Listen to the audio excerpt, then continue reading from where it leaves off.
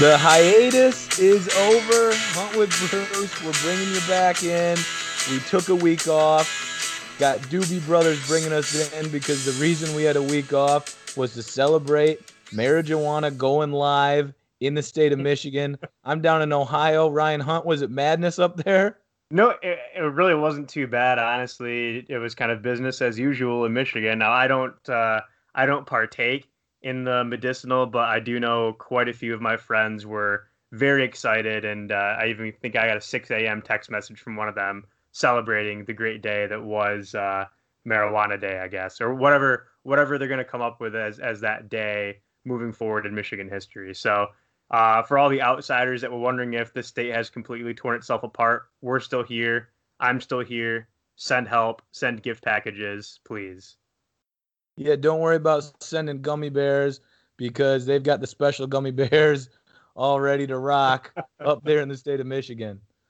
But yeah, good holiday there for Michigan in December now. Something they can celebrate. Normal holidays you get the day off from work.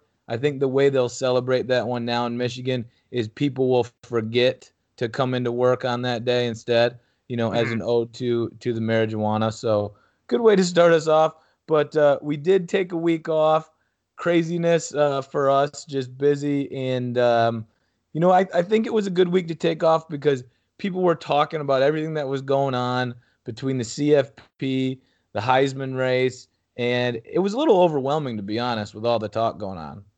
Yeah, it was a nice week to take a sabbatical and just kind of sit back, relax, and take all of it in. You had the Heisman, you had the playoff talk, you had bowl selections, you had Army Navy last Saturday, which is always one of my favorite games every single Oh, it was year. awesome. Yep. So it was a good week to take off. We apologize for any listeners who were constantly refreshing their podcast feed to see if we had anything coming out last week. But we're here again right before the most important time of the year, which is bowl season. I feel like Vince Vaughn and Owen Wilson in Wedding Crashers, where they're getting so excited that it's wedding season. I think that's you and me, but it's just bowl season and we're not going to any weddings. You sandbagging son of a gun. That's Yeah, yeah. exactly what we're thinking. It's the But first quarter of the big game and you want to toss up the Hail Mary. well, the other thing though, outside of the summer months, this week that we're in right now has to be one of the worst weeks of sports in the whole year. I mean, if you think about it, I've got LSU and Houston on my TV playing basketball because that's the best game I think this whole week. That's the best game Probably. that's been on TV. There's no football to speak of. And so you're just stuck with, like doing household chores and stuff. No excuses. I don't Right. like it. Get some Christmas shopping done. Maybe if you haven't done so already, log on to Amazon, see what kind of deals are out there. But you're right. Shit. There's not a whole lot going on in the sports world right now. Tomorrow night's Kansas City Chargers game should be interesting in the NFL. But I think Yeah. once Saturday comes and bowl season rolls around, I think we have 5 or 6 games on Saturday alone to kick off bowl season. That's really when things start getting exciting once again, leading up to, of course, the national championship, and then shortly thereafter the Super Bowl, and then we kind of go in a lull until March Madness. So if you have anything to do in the meantime, family wise, chore wise, get it done this week because Saturday at high noon, Bulls kick off, and from there on out, it's just a nice holiday season to sit back and avoid family obligations by watching too much football. Yeah, if you don't get it done now, save it for January 3rd because Hmm. obviously January 2nd you got to nurse the January 1st football hangover. But yeah, the bowl games start and we've got a 3 day, I think, break going into Christmas and that's it. And then it's back to bowl games to round out 2018, take us into 19. Um, we want to get into just comment briefly on the Heisman race, how it finished up. Before I ask you what you thought about the finishers, I was out in New York, which was one of the reasons that we couldn't put together a podcast last week. My wife and I were out there for our 5 year anniversary. The hotel we were staying at was actually down in Times Square, was where they actually had the the Heisman ceremony. However, we didn't know that. Certainly, my wife wasn't looking out for that. So we came back Saturday night. So I couldn't try to creep around on the ballroom floors of the hotel and just open doors and sorry, and see if I could sneak in, to the Heisman ceremony. Do some So live interviews with some of the candidates right there for the Hunt with Bruce podcast. yeah, I should have got a press pass. I'd have been all set Oh, next year. next year. That's right. That'll be your 10th year. That'll be your 10th anniversary gift to yourself. Yeah, that'll be perfect. I'll have to make sure Heidi knows, the timing of these things the next time that we take a trip. Always have to take those into consideration. Absolutely. So, what did you think though about the way it finished out? You had obviously Kyler Murray stole the crown, and then it went after that Tua and Dwayne Haskins, like I think everybody thought it would.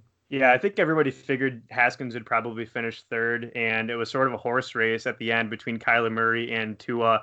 And I don't know if this is accurate or if I read this correctly, but I think before the conference championship weekend kicked off, I read somewhere that about 10% of Heisman voters had submitted their ballots. I have to imagine that the majority of those folks that submitted a little early were probably voting for Tua. And then after championship weekend happened, they saw how much Tua struggled in the conference title game against Georgia. I think that swayed a lot of people's opinions and made them go and vote for Kyler Murray. And I think Murray is certainly deserving. I still think Tua, all in all, probably had the best year against the best competition in the country. But I can't argue really against Kyler Murray getting the trophy. I think he's a great athlete. Obviously, he's a great athlete. He has a multi-million-dollar contract sitting there ready for him to go play baseball next spring. But for him to win and for Oklahoma as a program to win in back-to-back years for their quarterbacks, I think is a testament to Lincoln Riley and the offense out there in the Big 12. But we'll get to see really who is the best quarterback between Murray and Tua on December 29th. And I think if you asked either of those guys, obviously they would rather win a national title than a Heisman Trophy. But it's going to be a pretty interesting matchup, and I'm glad to see both Murray and Tua will be facing off in the first playoff or in the second playoff semifinal on the 29th. Yeah, at least we'll get to see those two square off. I think not every year's like this, but I think this was the most subjective year of the Heisman that we've had in a while, because you could have looked at all three of those candidates and come out with any one of them winners based on the fact that, one, they all had great stats, obviously. They threw tons of touchdown passes. Tua and Murray were a little bit quicker on their feet than Haskins, and obviously Murray's faster than most running backs and wide receivers. But when you look at the way they did it this season, you've got Oklahoma with Murray, who, if he's not on their team, they probably lose 4 games, I'd say, if they don't have him at quarterback. But they also play no teams with defense. So for him to rack up stats like that, it's not as surprising as someone like Tua or Haskins that go out there against better defenses. Certainly the Big Ten and the SEC pride themselves on defense. And then you look at what Tua did. Okay, he had great stats, but he never played a full game until the end of the season, and you might assume that he would have had the same stats that he had in those first halves of games, but maybe he would have thrown a couple more picks or had some more vulnerabilities that came out in those second halves of games. And so you could have went with Haskins, in my opinion. But I think Murray's a great player, great role model, regardless of what everybody found, when he was 14 years old on Twitter. So I thought he was a great pick. The only thing I had beef with was, I don't know why we don't invite more players. Yeah, 3 seemed short to me. I mean, there have been years where there have been 5 guys up there, waiting to see who gets the pick. And I think there were maybe a few players that were left out. You could certainly make a case for Will Grier at West Virginia. You could certainly make a case for the running back from Memphis, Darrell Henderson, who had 1,900 yards rushing. Jonathan Taylor at Wisconsin had almost 2,000 yards rushing, and he averaged over 7 yards a carry with 15 touchdowns on the year. He led the nation in yards per game. So I think there were a couple of names that they maybe left off for various reasons, probably because Memphis is a group of 5 team. Wisconsin struggled with a 7-5 year. So you really, again, had 3 of the best players on 3 of the better teams in the country, which I think is usually what it comes down to. And they sort of forget about other players on mediocre teams. But you can't expect a guy like Jonathan Taylor at Wisconsin to do everything for the Badgers, right? No, and the other thing that goes along with that is this should be a celebration of great seasons by players. Even if they go there and they get no votes for the top 3, they still get acknowledged. They get to go enjoy themselves for a weekend in New York City, so they get rewarded. I think you could have thrown Mackenzie Milton in there too. Gosh, the guy's been undefeated for 2 straight seasons. And if he doesn't get hurt, he's still not considered, which bothers me because he's had 2 great seasons, like I said, back to back. And the other thing that we get stuck on a little bit is the Heisman contenders always have to be on teams that are competing at the top of college football. Some Hmm. could argue Tua had the easiest route to a Heisman nomination out of anybody because Alabama's offense and defense at every position is better than any other team in college football. You mentioned Jonathan Taylor. He doesn't get an invite because his team is 7-5. Well, wouldn't it be harder for you to garner stats like that Yeah, if you're on a terrible team? right, So right. it's again, it becomes so subjective. I'm not complaining about any of it. I mean, I'm not saying Tua won't be one of the next best QBs in the NFL when he gets there, but again, I just think he invites some more people. One of the biggest robberies I can remember was Keenan Reynolds from Navy a handful of years ago. He didn't get invited. Not only did he have the stats to show for it, but you got a guy that's going to serve in the Naval Academy, and you can't give him an invite to come out there. So I just think that sometimes they look at this a little bit differently than they should. It should be a celebration of some great players.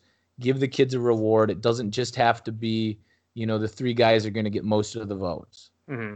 Yep, I It's agree. And even with Jonathan Taylor at Wisconsin, he gained 1,989 yards on the ground. I'm pretty sure Wisconsin's offense the entire year gained 1,989 total yards because they had Alex Hornibrook at quarterback. So a guy like Jonathan Taylor, who is the entire offense for Wisconsin, like you said, it's probably even more difficult for those types of players to accumulate impressive stats and jump off the page at you if they're playing on very average teams.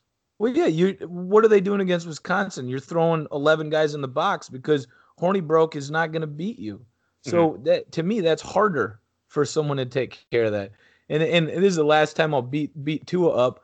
But do you ever think he's going to get sacked because he's got these linemen that are going to block for days for him? And he's very athletic. So this guy's got all the time in the world. I watched enough games of Bama this year to see how much time he had. And when he didn't have time, which game was that? Georgia. And what happened? He got nervous. He wasn't sure of himself. He threw that first pick while they were driving to maybe set up, them to take control of the game early on. And from there, Georgia they had his number and he knew it and he got hurt. And I mean, you never know when guys get put in situations where there's a little bit of pressure that changes a lot of things. And I think Murray and Haskins certainly had to deal with a lot more pressure week in, week out than Tua did. Hmm. So enough of the Heisman talk. Before we jump into some of the actual bowl games we've got coming up, there's been some coaching changes in the last 2 weeks. Anything that you've seen that you like, don't like, or you're surprised that a guy still has his job? I think surprising to me is a place like Utah State. So their head coach Matt Wells obviously left for Texas Tech, and Utah State was one of the best Group of Five teams. They had that tough road loss against Michigan State to start off the year, but then from there, I mean, they kind of ran rampant through the Mountain West until they had to face off against Boise State at the end of the year for a shot at playing in the conference title game. But they bring back Gary Anderson, who was a coach at Utah State. He went 26-24 in 4 seasons with the Aggies. He did have that one season in 2012 where they went 11-2 before I think he jumped ship after that. But he's kind of an interesting pick for Utah State. I thought they could probably have brought in somebody a little bit younger that was looking for a promotion instead of bringing back somebody like Gary Anderson, who has already led that program in the past. But to me, I think the best hire thus far, with Bill Snyder retiring at Kansas State, Yep. bringing in a guy like Chris Kleiman, who is right now running probably the most dominant FCS team we've seen in a number of years in North Dakota State. He's gone 67-6 over the last few seasons. They've won 3 national titles. North Dakota State's playing for will likely be playing for a 4th national title this year. He's For sure. produced NFL level talent like Carson Wentz. So I did see some pushback from Kansas State fans online in this hire. I'm not sure exactly who they thought they were going to get, but I think getting a guy like Chris Kleiman, who has had success at the FCS level and has beaten FBS teams that I think, quite frankly, Kansas State would probably struggle to beat on an annual basis, that's a huge win for Kansas State out there in Manhattan. Yeah, and did you catch that game at all over the weekend, North Dakota State against Colgate at all? I saw that crazy catch That they called an that they incomplete that they called pass? an incompletion. To me, looked like a catch, but I mean, North Dakota State's just they're pure dominance there in the FCS. Yeah, I was watching that. We had stopped at a bar before we went to the airport to watch the Michigan State Florida basketball game, and there was a guy sitting down the bar from us watching our game a little bit and then watching the North Dakota State game. So we saw that live, that catch, no catch, and both of us are like, "Oh my gosh, they're going to overturn that. That was a hell of a catch." And this girl at the bar that didn't know what she was talking about was like, "Oh, that's so incomplete. He didn't even have control of it. He bobbled it on the way down." And we're looking at her like, "Girl, you got no idea what you're talking about." And then they come back incomplete, and we're like, "What the hell's going on here?"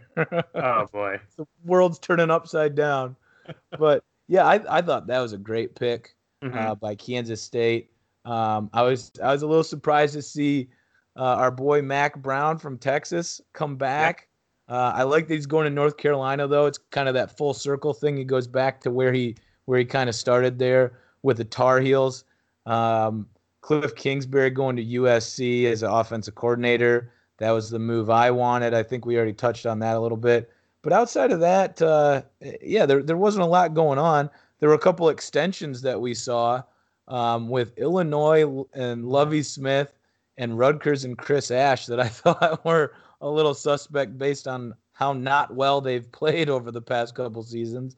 But to each their own. If you got a guy you like, I guess hold on to him because he could be gone 5 minutes later when someone comes calling. So Now, what about Les Miles at Kansas? I know that happened a few weeks ago. That's not necessarily a recent hire, but the Mad Hatter out coaching the Jayhawks. I mean, what's yeah, not to love about that hire? well, I think it was a great hire. It's still going to be tough, I think, to get people to go to Kansas. Although it sounds like they're getting a commitment from, the guys that pay Kansas players for Bill Self. They're going to start paying for better facilities for the football team. So that's what it comes down to. If you can get the commitment from donors, boosters, whatever, to start pumping money into your program, you'll start getting players to come there because kids want to go where you got all the cool locker rooms, the practice fields, the cafeterias, all that stuff. If that's all jazzed up, you'll get guys to come there. So I think he'll be all right. Hmm. But on from coaching changes, now we got to talk about players that are making some changes, or rather skipping bowl games to get ready for the NFL draft as they leave their respective schools. Now there's not a huge list, but first of all, what do you think about these guys sitting out of the game? Do you like it? Do you not like it? Give us your thoughts here. I don't like it from a confidence pool standpoint because it kind of throws some of your picks off. That's just me being selfish. I Yeah. completely get it from a business case standpoint. We've seen, players like Jalen Smith at Notre Dame a couple of years ago in the Fiesta Bowl against Ohio State.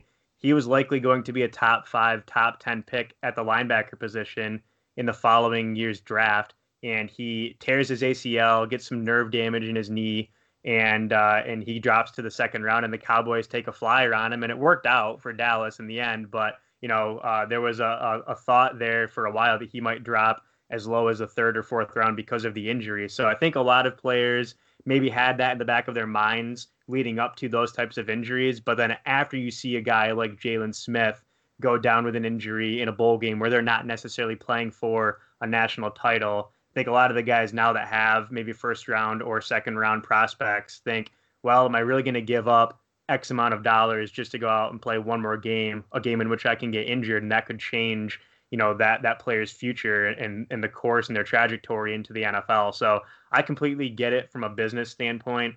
Like I said, it throws a few of my picks off for our bowl pick'em group on ESPN.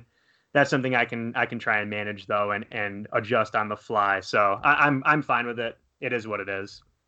Yeah, I mean I kind of fall on both sides of it. It's tough because if you don't have the one of those nice insurance policies where if your draft stock gets hit, a certain amount, you drop out of the draft or drop, from the first round to the seventh or however they write those up. If you're not getting 10 millions on the side for that, then I understand it completely.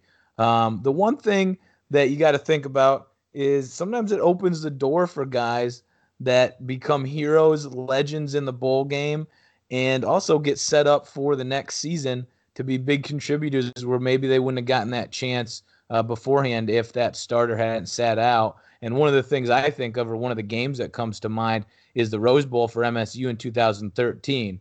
Now, granted, Bulla didn't sit out to go to the pros. He was taking, I think, a couple too many pain pills hanging out with Brett Favre a little bit, but he sat out. Kyler Ellsworth comes in to play for him, and game on the line, fourth down, sets up for Kyler Ellsworth to jump over the line, stuff their fullback to win the Rose Bowl with the help of a couple other guys there, Shalik Calhoun being one of them. But maybe you get that, you find that diamond in the rough that got to step up and make a big play, and the rest is history from there. This year, again, it's not a huge list, but some of the impact players that impact your bowl pick'em, like you said, would be N'Keal Harry from Arizona State. I think that's a huge impact player for that game against Fresno. Rashawn Gary at Michigan, obviously a big deal to lose a D end like him. Deebo Samuel, wide receiver out of South Carolina. You got Ed Oliver out of Houston, another D end. You mentioned Darrell Henderson from Memphis. He is declared for the draft, but he has not decided, or at least made it known, whether he's going to play in the bowl game or not. But that's a huge loss if he sits out, being that he's one of the leading rushers in the nation. Noah Fant out of Iowa. He's a tight end, but Iowa uses their tight ends a lot. So that's a big deal for Iowa, who's not the most offensively gifted team. Will Grier, probably the biggest name out there from West Virginia, and it's the biggest position when it comes to football. So, losing your QB, that'll make it tough for the Mountaineers to overcome. And then the last one, Justice Hill out of OK State at running back. That'll change things for them against Missouri, one that could be a really high-scoring game. So, not having him might affect the points that get put on the board for the Cowboys. But it certainly changes, the outcome of those games, who you pick if you're betting on them. But, to each their own. If they want to sit out, they can sit out. Sometimes you get guys on the other end, like L.J. Scott, who recently declared to go to the NFL this year instead of come back for a fifth year, but he's going to play in the bowl game. That's a little bit different because he's got to prove something. He didn't play much this year, so he's got to put on a show. But certainly exciting for MSU fans. Mm-hmm. Yeah, I think the two big names you had mentioned that jump out at me would be Will Grier. We've seen that game go from West Virginia being a 7.5-point favorite. They're just now a 1.5-point favorite against Syracuse. And I'm actually going to back the orange in that game if since Grier is sitting out. And then the other name to me is Ed Oliver, the defensive end from Houston. I already had Army pegged to win that game in our bowl pick'em. Just a little inside baseball for you if you're making your picks and want to fade me.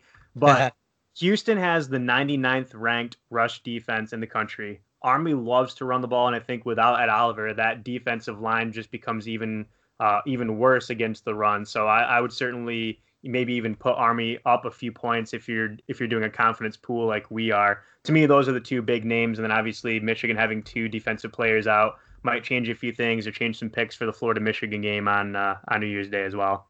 Yeah, well, if you're Ed Oliver, though, who's been banged up here towards the end of the season, why would you ever want to go play 60 minutes of getting chop blocked by Army's option offense? I mean, that's just a recipe for breaking your legs or getting your knee screwed up heading into the draft. I would sit out if I were him. I mean, it's tough. Like you said, there's guys that can end their careers, literally be done before their career even starts in the NFL. Yep. So, and I said Michigan plays on New Year's Day. They actually play on December 29th. They not quite good enough to make a New Year's Day bowl still. Yeah, well, I thought that was funny that they got into a better bowl game than most, but they still got to play like 8 days before New Year's. I think that's hilarious. Speaking of, we want to talk about the bowl games that we love, the matchups we love coming up here in the next couple of weeks. The ones that we wish we could have seen had we gotten to. I think we'll look specifically maybe at the New Year's Six, but the ones that we wanted to see if we could make the matchups. And before we do that, though, in case you're not already as pumped up as Ryan and I are for the bowl season, I want you to listen to interim Temple football coach Ed Foley, who does his best impression of Matt Foley, except he's serious. He's not trying to be funny, and talks about in his presser the upcoming bowl game. Hold on to your button hooks because this guy's about to get crazy. But our football team is going to come down here ready to play. We're going to practice really hard. We're going to play really hard. I hope that we play well, but I know that we'll play hard. And we're going to find out about Duke, and we're going to find out about Temple, and we're going to find out about which one of those football clubs wants to hit each other harder or longer. That's what we're going to decide here on the 27th.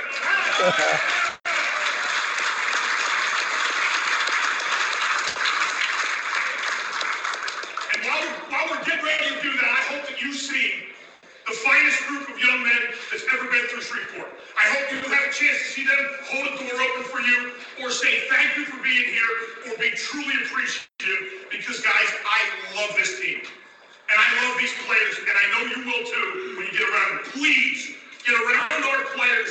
They are going to love you. They are going to love Shreveport, and you're going to love them. And they are going to be so appreciative of being here. Guys, it's going to be one of the greatest teams that you've ever had here, I promise you that. So we're fired up to be here. Thank you to everybody for having us. All right, I'm in. I'll watch Temple and Duke. That's the game I'm most excited for now after that clip. Yeah, he was fired up. I think somebody wants to keep that job, doesn't want that interim title when it's all said and done. But man, he came out of that on fire, ready to go. And if you haven't seen the Matt Foley skits, I think he sounded just like Chris Farley. It was perfect. And in fact, in case you haven't heard it, let me give you a brief clip. All right, how's everybody? Good. Now, as your father probably told you, my name is Matt Foley, and I am a motivational speaker. Now, let's get started by letting me give you a little bit of a scenario of what my life is all about. First off, I am 35 years old, I am divorced, and I live in a van down by the river. It's a perfect place to stop it. If you dub that over with Ed Foley from Temple, I think it's a pretty close, same tone, same voice. They're getting pretty fired up, both of them. Yeah, that was perfect. Great clips between the two. I can't tell which one is which at this point. Is Matt coaching? Yeah. Is Ed coaching? I'm not sure. It's too bad he didn't throw in the van down by the river. That would have been perfect. But enough about the motivational speech. Games that I love heading into bowl season, I'm going to list them off. We can talk about some of them. Let me know if some of them are the ones you're thinking about. But Iowa State, Washington State, I think that's an intriguing matchup. I don't really know which way to go on that one.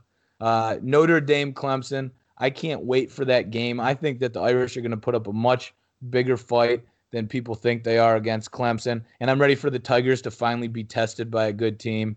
Northwestern, Utah, that'll be a fun game if you like games that end 3-2. But it is going to be a defensive slugfest, and I can't wait for that one. Purdue, Auburn, that one's interesting because you'd think Auburn's going to come out and smother Purdue. But Purdue's got a good offense, and they didn't back down against Ohio State. And then I'm excited for MSU's matchup. Now, I know the season wasn't great, 7-5, but going to play Oregon, who's got a top 5 quarterback in Justin Herbert at the helm, I think that's a great game. And to give MSU a month to figure out how to score a couple points, it'll be a good matchup in my opinion. Yeah, I like all of those games. In Michigan State, with a month preparation, I think will be a little bit more competitive offensively than they were the latter half or the latter quarter of the regular season. A couple of ones that I wrote down from a scoreboard busting standpoint. If you like points, Memphis and Wake Forest, I think is a great game. Yeah. They both have great offenses or decent offenses, but both of their defenses are atrocious. Memphis is allowing over 31 points a game. Wake Forest is allowing 33 points a game. They're both, ranked 91st or 92nd and 102nd in the country in scoring defense. So I think that one will be interesting to watch, and you could end up with a 45 to 40 ball game. I would take the over in that one. I don't know what it is, but I would take the over in Memphis versus Wake Forest. Yeah, and Wake Forest has been putting points up here towards the end of the season. Well, at least the last game against Duke, they dropped 59 on them. Yep. So you're right, it could be a crazy scoring game. And the total on that one is 74.5. I would hammer the over. Oh yeah, in that one. If you like teams that came way short of expectations and maybe are looking for a little bit of redemption, look no further than Miami against Wisconsin. That one I think will be an interesting matchup. Like I said, they both struggled mightily throughout the year. Both were certainly ranked in the top 25 at the beginning of the season, and we'll see which one has a little bit more fight and a little bit more spirit. Well, it's a rematch off the year, and a rematch from last year's bowl game as well.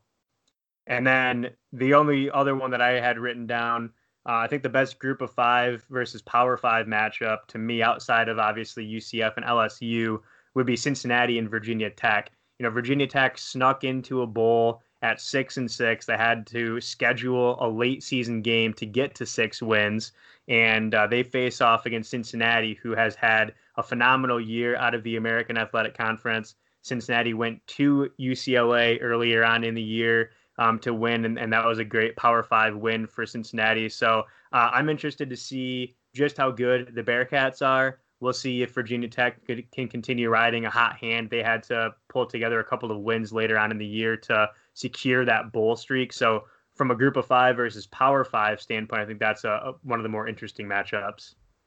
Yeah, those are some good ones. There's always good matchups. I know some years, and I heard a little bit of the chatter around Football Nation this year that there weren't tons of good matchups. But I think if you look at some of these a little more closely, they're great matchups because I can guarantee you what we think is going to happen isn't going to happen. You're going to have a UCF over Auburn. Auburn might lose to Purdue. Purdue might throw, 60 on them. You just don't know what's going to happen. And you get teams that play completely different styles. They've never played each other. It's fun to watch regardless of who you've got. But with that being said, when I look at the New Year's Six, I thought this year, and I'd have to go back to other years to see if it was any different or, any better, any worse.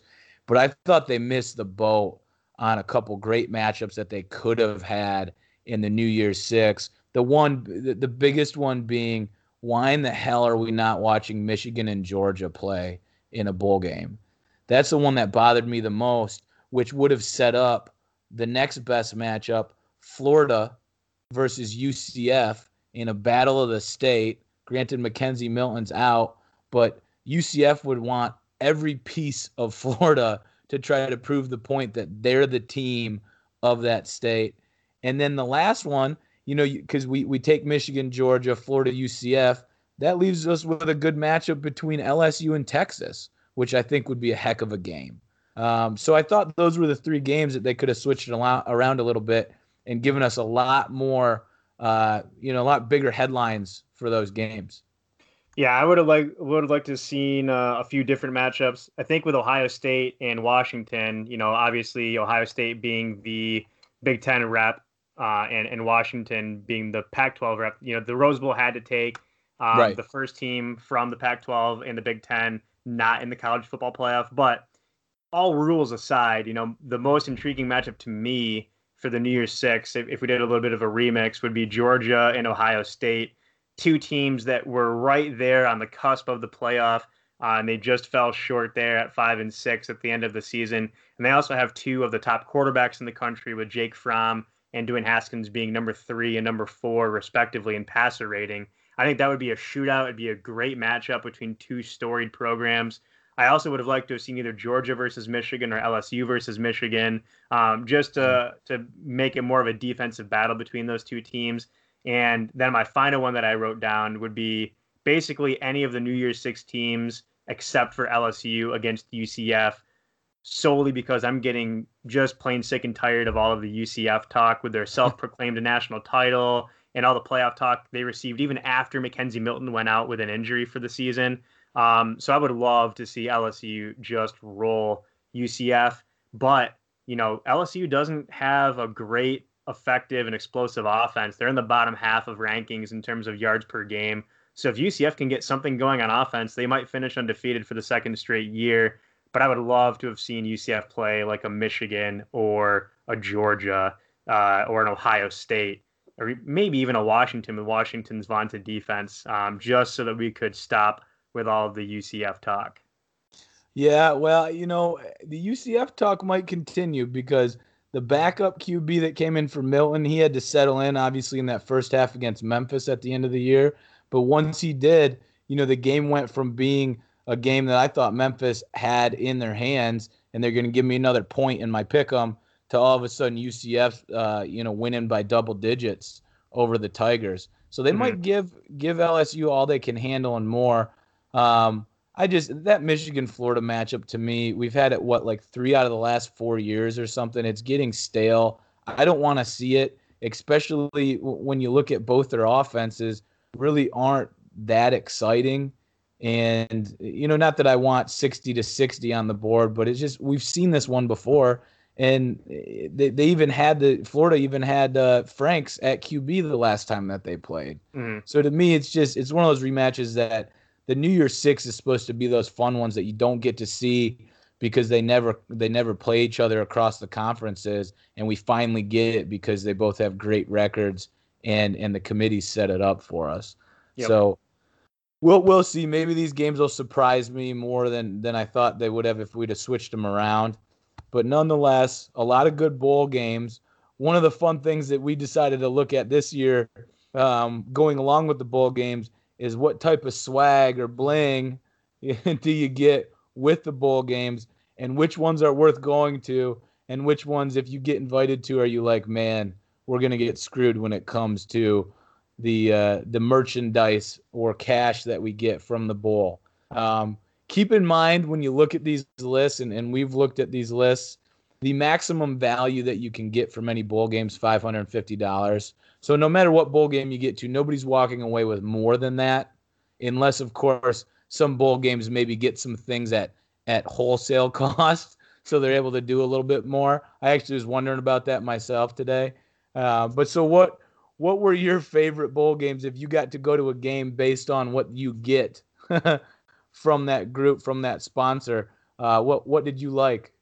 Well, I always find it interesting that, players have always said to the NCAA, can we make money off of our likeness or maybe even get a stipend? And the NCAA is always like, hell no, but guess what? You make a bowl game, you get a Fossil watch. So I've always found that to be kind of an interesting dynamic between the players and the NCAA, but that's a debate for another day.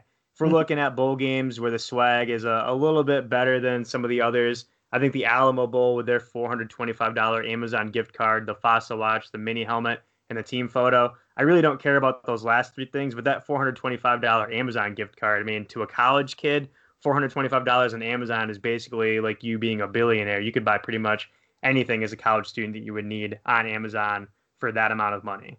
Hey, that team photo, though, if I'm on, granted Bama ain't going to that game, but if I'm on a team like Bama, I get my boys to sign right next to their picture, and now that's worth a lot of money. That's true. That's worth way more than $500, NCAA. Yeah. Well, I think the best sponsored bowl, not necessarily the best thing that people gave away to the players, but if you make the PlayStation Bowl, you automatically get a new PlayStation. So that's a pretty nice package that you get from them, regardless of which year you go in. I really liked the Quick Lane Bowl, Minnesota, Georgia Tech. You get $175 to Best Buy. You get JBL wireless headphones. This is the best part of this. A life-size fathead decal for each participant of that individual's likeness. So you get your own fathead of yourself. That is awesome. And then you get a backpack, shirts, a mini helmet, and a football. Probably the funniest thing I saw on a lot of these bowl game packages is they give these players a football. Like, what the Yeah. hell do they need a football for? They got 400 back at the practice facility. They could probably take 2 a day, and the school would just buy more.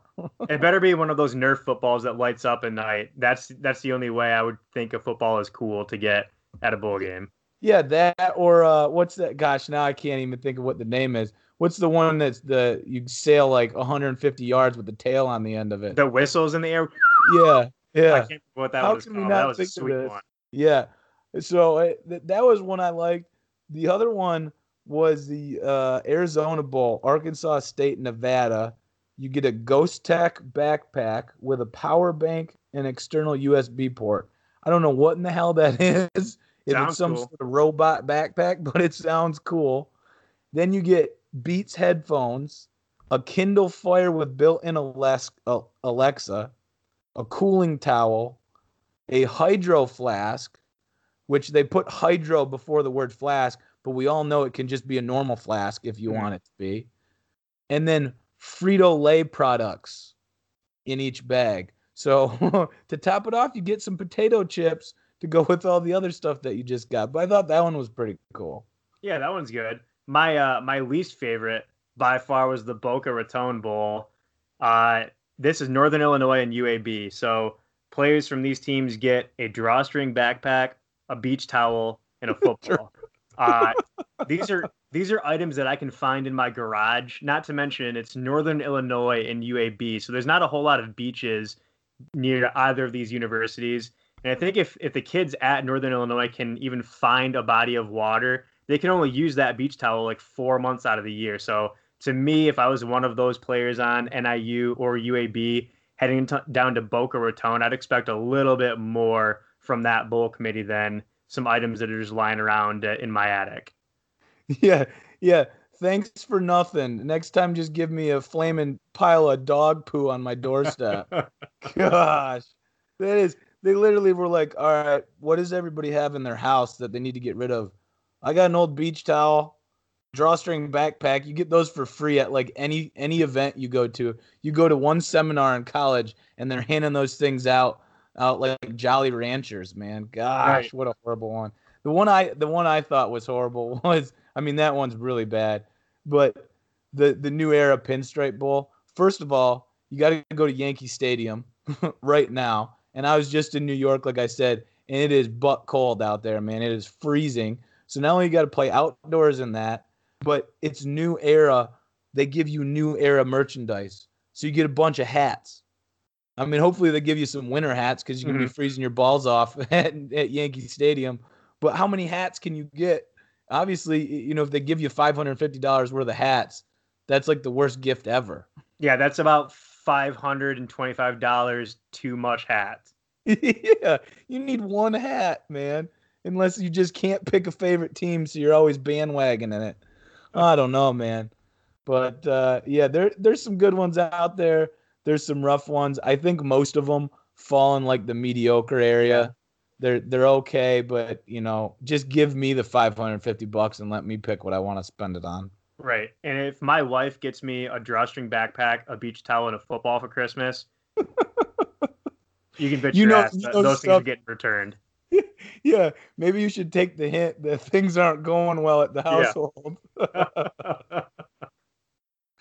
Oh man, good stuff. Well, that kind of takes us into our picks for the first. We're going to look at the first week, I guess, of bowl games starting with this Saturday. Before we get into it, though, I do want to mention that D2 football championship game, the Ferris State Bulldogs made the championship game going down to Texas to take on Valdosta State out of Georgia. So pretty exciting for Ferris State. I followed them a little bit because I graduated from there. But if you follow them at all, they won in basketball this past March. So they could take home national titles in football and basketball in the same year, which is pretty damn impressive. And back in, I think it was 15-16, they made the finals in hockey, didn't come out with the victory. But, man, talk about a school that's doing everything right now. I guess you got to go with Ferris State. Forget Bama. Yeah, that's a powerhouse team right there for Ferris. I mean, they've had a good couple of years in football, and a school that's known for its is it the golf program or the tennis program up at Ferris? They're known for both of those Both. programs. I'll tell you, they didn't used to be known for basketball. I took up some of my tennis crew, and we beat the Ferris State basketball team at pickup at the gym when we went there, 10 years ago or whatever it was. So they're So slightly they've improved since then. yeah, they've come a long way. I remember we played a zone on them, and they acted like they never seen a zone in their entire lives. But when the guys are all 6'8" or taller, what can you do? Right. All right, so real picks for Saturday. Although, if you can find anywhere to bet on this game, which I haven't been able to find a spread or anything for the Ferris State game, I would go with the Michigan homers there. Take the Bulldogs. Yeah, the spread's got to be out there somewhere. We'll work on finding it. Maybe just Yeah, take I a didn't look too hard. It wasn't take a on money line if you Bovada, can find so it. Yeah. yeah. But to start us out, first game of the bowl season is what North Carolina A&T and Alcorn State. Yeah, it's the Celebration Bowl, the first bowl matchup for everyone who has a bowl pick'em group on ESPN. I don't know a whole lot about either of these teams. The little that I have read, I think North Carolina A&T has a great defense. Alcorn State has a great rush offense. North Carolina A&T is favored by 8. I'm going to take Alcorn State with the points, but I think A&T comes away with the victory. Yeah, some of these there won't be any explanation or stats, any kind of analysis because this Yeah, is one of those games. I'm going Alcorn State too. If you're getting 7 in the hook in a game of two teams you don't know, I just say you always take the dog. Yep. Yeah, you're going to Rule of find out thumb. real quick which of these games I researched and which of these games I just wrote down because that was my gut feeling. Now the next one, 1:30 on Saturday. I'll tell you exactly why I'm making my pick. Tulane against UL Lafayette. Ryan, Lafayette's nickname is The Ragin' Cajuns. you never bet against the Raging Cajuns. That's all I got to say. I'm taking the Raging Cajuns. They're plus 3.5 on Bovada. I don't know if that was any different elsewhere, but take them as the dog. Yep, I got them at 3.5 points as well. And ULL had a pretty good year. They hung tough with Appalachian State in the inaugural Sun Belt championship game. I think Tulane's probably a little bit better equipped on defense to stop ULL on the ground. So I wouldn't be surprised if the Green Wave come away with the victory, but I think it's going to be a tight battle. So I would take ULL plus 3.5. Now we're going down to 2 o'clock, half hour later on Saturday, and we've got North Texas against Utah State. Now, one of the toughest things I've noticed over the years doing this bowl pick'em, confidence points, everything is how the team reacts to a coach leaving or a new coach coming in, how they play. And I feel like it's one of those things you can never pinpoint. Some teams, they're so upset that they lost their coach that they play horrible. And then other teams where I've bet against them, I bet the house against them, they come out so fired up to prove a point and they end up burying the team that they're playing against. Mm-hmm. Utah State, as you mentioned, one of those teams with Matt Wells going to Texas Tech. I still think that this team will be fine. And I've got them, they've got to cover 7.5. And I think that Utah State will do it. That offense is ridiculously good. And I think they'll continue to roll against North Texas. Yeah, I think that's a fine pick. 7.5 is the spread that I had on this game. It opened up Utah State. They were laying 11 points, but now they're just 7.5 point favorites. I think part of that's probably with the departure of Matt Wells going to Texas Tech. Right. Offense is the name of the game for both of these teams. The Aggies are averaging about 493 yards a game. North Texas is averaging about 473 yards a game. I think the big difference here is that Utah State is third in the nation in turnovers. They have 28 takeaways on the year. I think that'll be just enough to give them the win, but I'm going to take North Texas with the points, and I think they cover that 7.5 point spread. Yeah, if I was going off of my Raging Cajuns rule and picking nicknames, I'd definitely go with the Mean Green, Yeah. North Texas. But I like Utah State's offense, and they probably should have beaten Michigan State to start out the year, in all honesty. The next game, 3:30 start. We got Fresno State, Arizona State. My lean and my upset pick would have been Arizona State, hands down. I really like what Herm Edwards has done with that team. Every game they've lost, they've been in basically until the end. But with N'Keal Harry, their giant wide receiver that can make plays all over the field, and he's got the speed to go along with the size, is, like we said, sitting out the bowl game, getting ready for the draft. And I think he's a big enough impact player to completely flip the script here. And so I'm going with Fresno State. They're laying 4.5. I think they actually cover the 4.5 and win the game there. Yeah, they have one of the better defenses in the country. They're giving up just over 13 points a game, so that's second in the nation.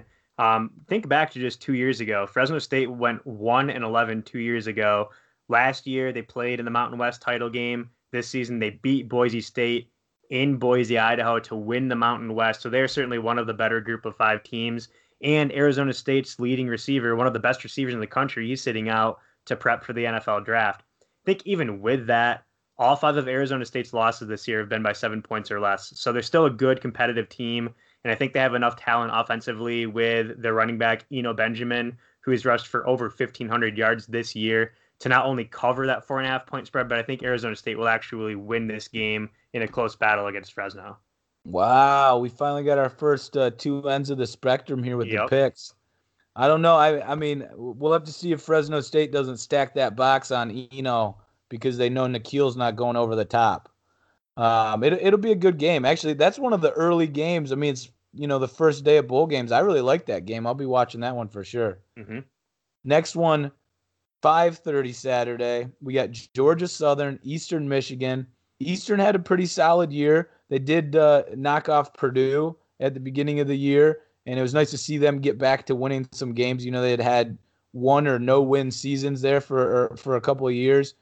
But the other thing I don't do in bowl games is I don't pick against option teams. And Georgia Southern runs that option. They're just a pain in the ass, even if you have a month to prepare for them. You don't even want to prepare for them because you're just going to get your legs and knees hit play after play, and they control the ball the whole game. I would never want to play in a game, and I'll never have to, thank God, against that option offense. So I'm going to take Georgia Southern. They got to cover 2.5, so I'll go with them.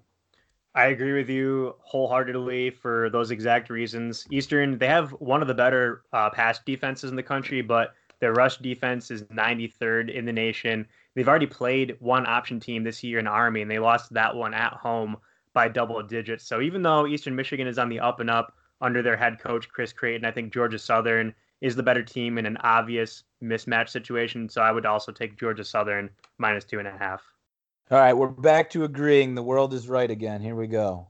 The last game on Saturday, late night, 9 o'clock, rounding out day 1 of bowl games, is Middle Tennessee State, and they're playing Appalachian State, which is in a similar scenario to what we just talked about, where we've got Matt Satterfield leaving for Louisville. So you've got a coaching vacancy. How does App State react to that? How do they play?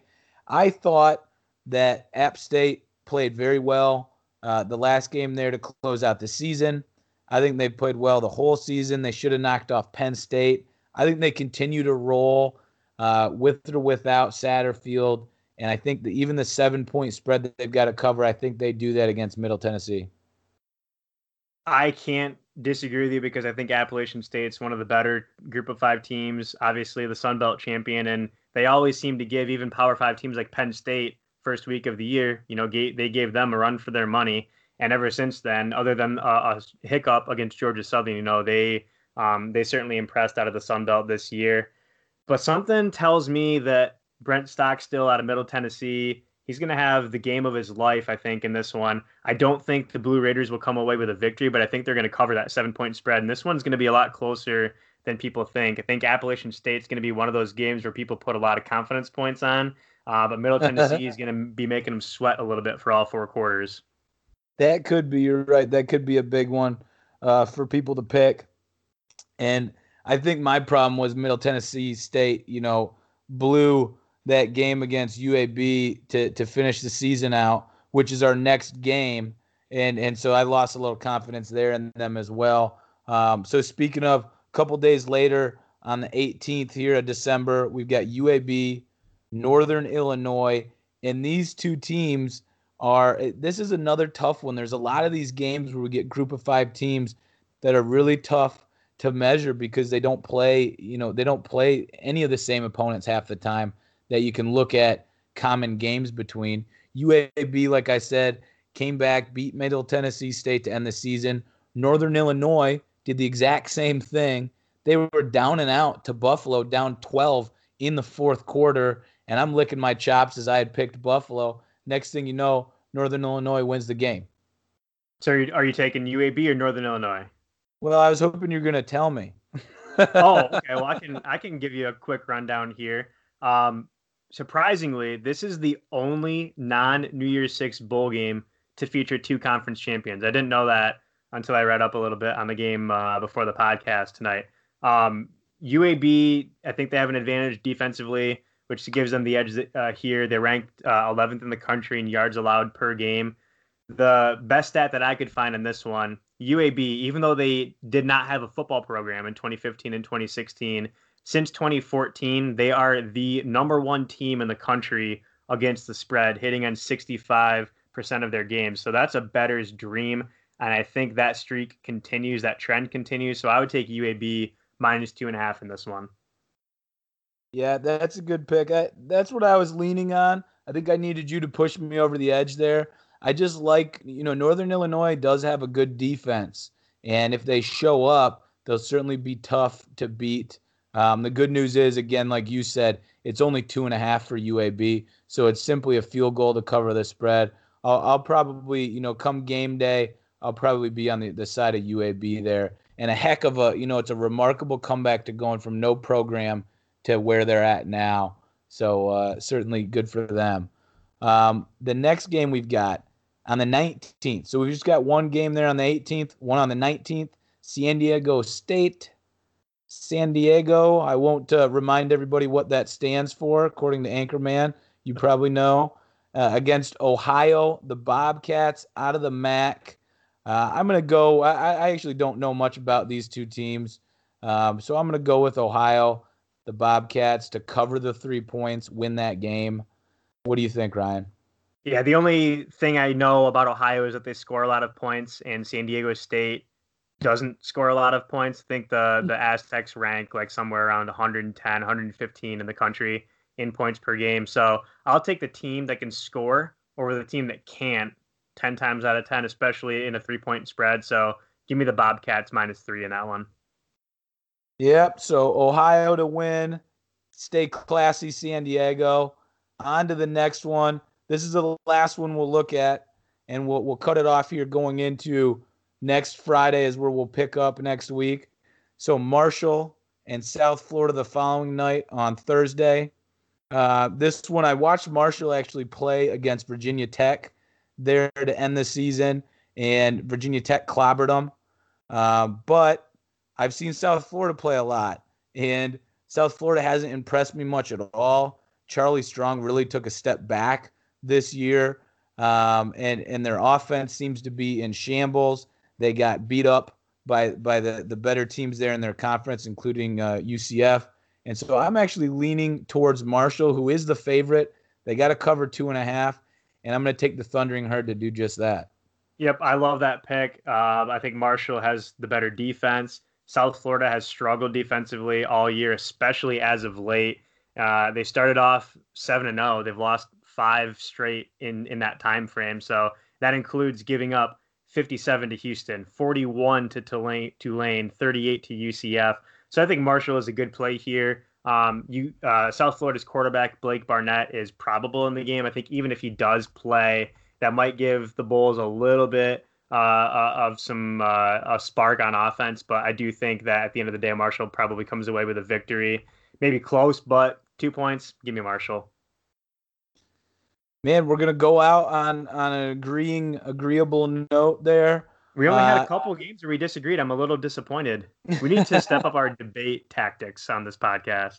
Well, that's why, though, when we do the college pick'em, there's confidence points because we can agree on it, but it's just how much do we agree on that game? How much confidence do we have in those picks? But I like the slate, to be honest, for the first week, the first day. there's some games worth watching. It's always fun to just get college football back after having this week-long hiatus away from the game. And the bowl games are always fun because, like we've said here today, you never know what to expect. Going to be a crazy bowl season.